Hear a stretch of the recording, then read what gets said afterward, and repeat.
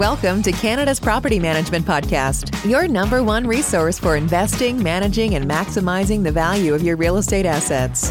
And now, here's your hosts, Carla Brown and Adrian Schultz, Canada's rental property experts. Hello, Adrian. Hi, I'm adjusting. For some reason, I'm not centered in the screen. And since you routinely make fun of me on these episodes, I think it's really important that people get the full picture. Yeah, can you be totally in the middle, just like me, because we're almost wearing the same color shirt? So, when you said, can I be in the middle, I was thinking politics again, and I wanted to talk politics, but we won't do it today. Okay, let's get down to business. Today on the podcast, we're going to talk about how to evaluate a potential investment property. Because this is one that comes up where they want to buy a property, so now all of a sudden they're looking at houses for sale, right? And there's so much more that goes into this picture to figure out whether or not you are buying a good investment property. So you're an investor, Adrian. Let's start at the top and work us through some of the things that you would normally do when you've made the decision that now you're going to buy a property.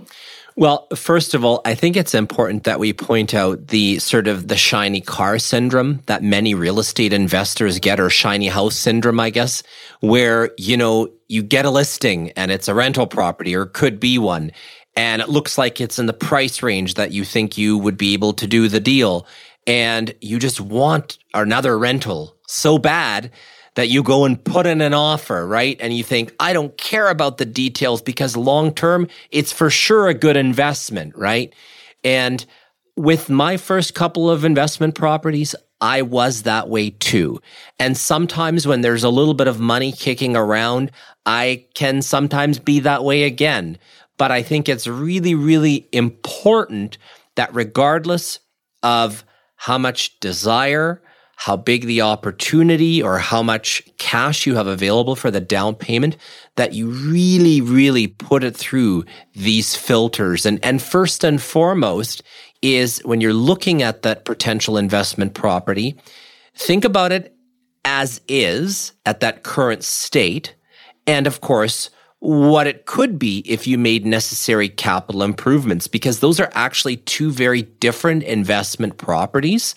And keep in mind, to get to number two, there's a lot of capital outlay. So I would argue when you're buying an investment property, even if you're experienced, your as-is scenario should probably be the number one priority to work through. Right. And I would say, just going to what you were talking about, it's almost like taking that emotion out of the whole process. So the first thing is that investors, we have to understand that this is a business. Whether you're buying your 10th property, your 100th property, or your first property, you have to treat it like a business. So the emotions need to be removed from the equation. So in your mind, you should already have worked through some of the things you want and what you don't want. And I think this is a good time also to talk about the importance of having your power team together. So having your realtor and your mortgage broker ready to go, because in the real estate market, with it being so active, a lot of investors didn't have time to think. And so you have to have all of this pre-worked out and pre-planned so that when this comes available, you're ready to go. Because if you have to sit back and then work through all of the numbers at that point in depth, you're going to lose out on that opportunity.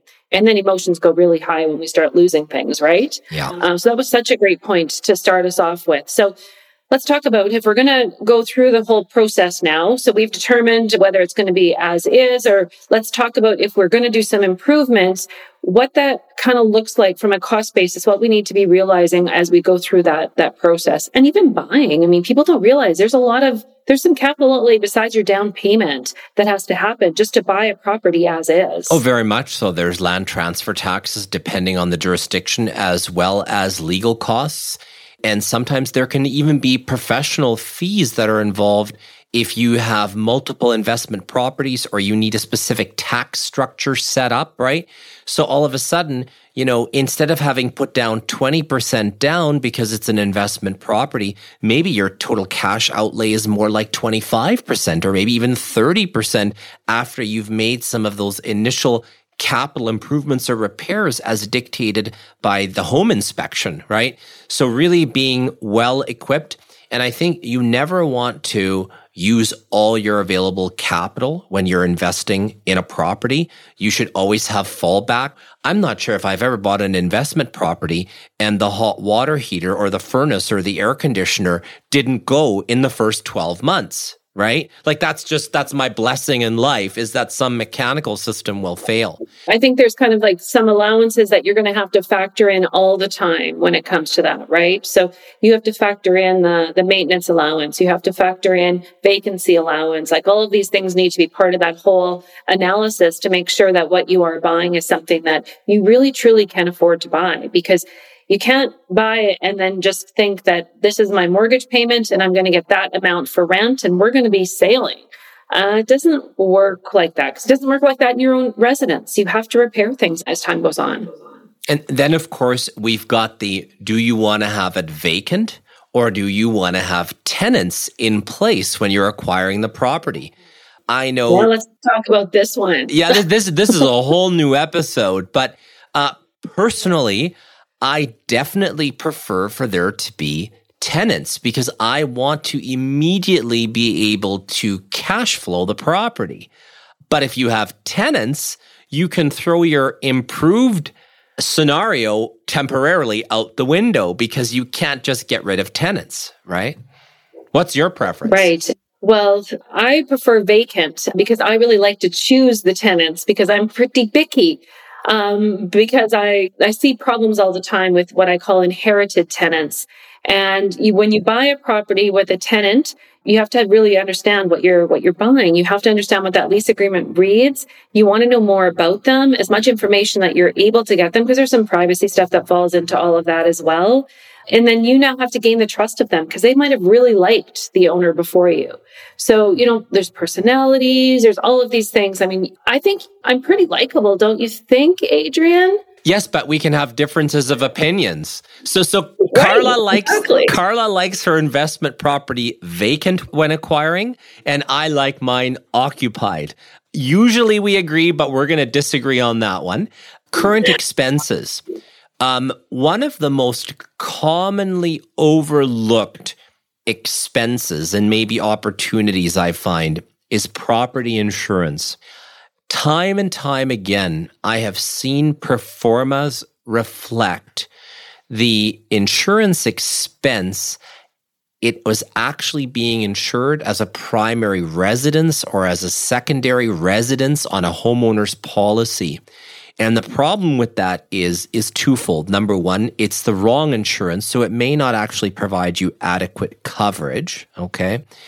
But number two, it does not contain the necessary tenant coverage and lost rental income coverage if something goes wrong. And in today's residential insurance market, you really want to validate the insurance costs that you're being given. Just recently, I saw someone acquire a property. It was a duplex, and the annual insurance premium was $1,400. And when they went to insure it, it was $3,000, more than double. And that's because, in fact, it had been insured as a primary residence with a second suite. And that's over $100 a month. That's a big amount of money on something like a duplex. So really digging into those current expenses line by line to validate them, to assure that those will be your expenses under your ownership as well. Yeah, I think insurance is a whole other topic that we can really talk about to really make people understand, not the importance of insurance, we all know that, but some things to really watch with different insurance brokers as you're going through this purchasing of an investment property. The other part that comes into play with that is the condo fees. If you are buying a condo or a townhouse, I've heard a lot of stories of the ability for condos to get insurance is getting harder and harder out there in the marketplace across Canada.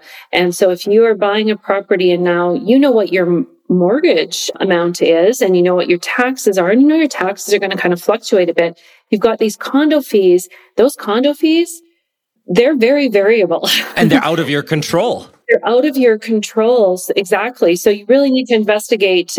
We all get the estoppel certificate. People don't necessarily understand what that's all about. Make sure you have a good lawyer that's read through that thoroughly so you understand what you're buying so that you do have that safeguard. But I actually have really been advising our investors to stay away from the condos and townhouses right now. Just for that reason is that if you're looking for cash flow, it's hard right now. And just to give our listeners more insight on that, condominium corporation insurance in Canada this year on renewal, the average premium is increasing upwards of 40%. Keep in mind that condo fees represents a very large portion. So your condo fees could actually increase theoretically by 40% or more as well year over year. And if you have that kind of an uncontrollable expense affect the cash flow of your investment property, it may be more of a place to flush money down the toilet than actually having a financial gain. So I agree with you. I love single family, duplexes, fourplexes, small multifamily, where you are in control of the asset versus a condo board or a condo manager layered on top of the efforts of a property manager of the rental unit. Yeah, I feel with this one, Adrian, we could probably have a part 2 because that whole condo part is another thing that I think we should really dive into because I don't think people understand I guess how the condo fees are really derived, who dictates that, how that all works, what impact that can really have. And so we could probably go on that one on a totally different podcast and give a little bit more information there. So insurance and condos are 2 more topics I think we need to do, I guess. But I think we need to wrap this one up. Is there any last minute things that you wanted to say on this one? You know what? Just get your team together and trust the professional advice of your real estate, mortgage, legal, and accounting professionals and advisors. There's a reason those professions exist, and they will make you as a group more successful. 100%. And I'll add your insurance broker to that as well, because I think that they're a pretty important part of that power team. So, okay, that's it for today. So that is Real Property Management. Thanks for listening to Canada's Property Management Podcast. If you like this episode, please subscribe and give us a rating, which will help us reach more listeners. Until next time, connect with us on social media and online at realpm.ca. Today's episode is brought to you by Century 21 Canada, the gold standard in real estate. Explore listings, find an agent, and get advice at www.c21.ca.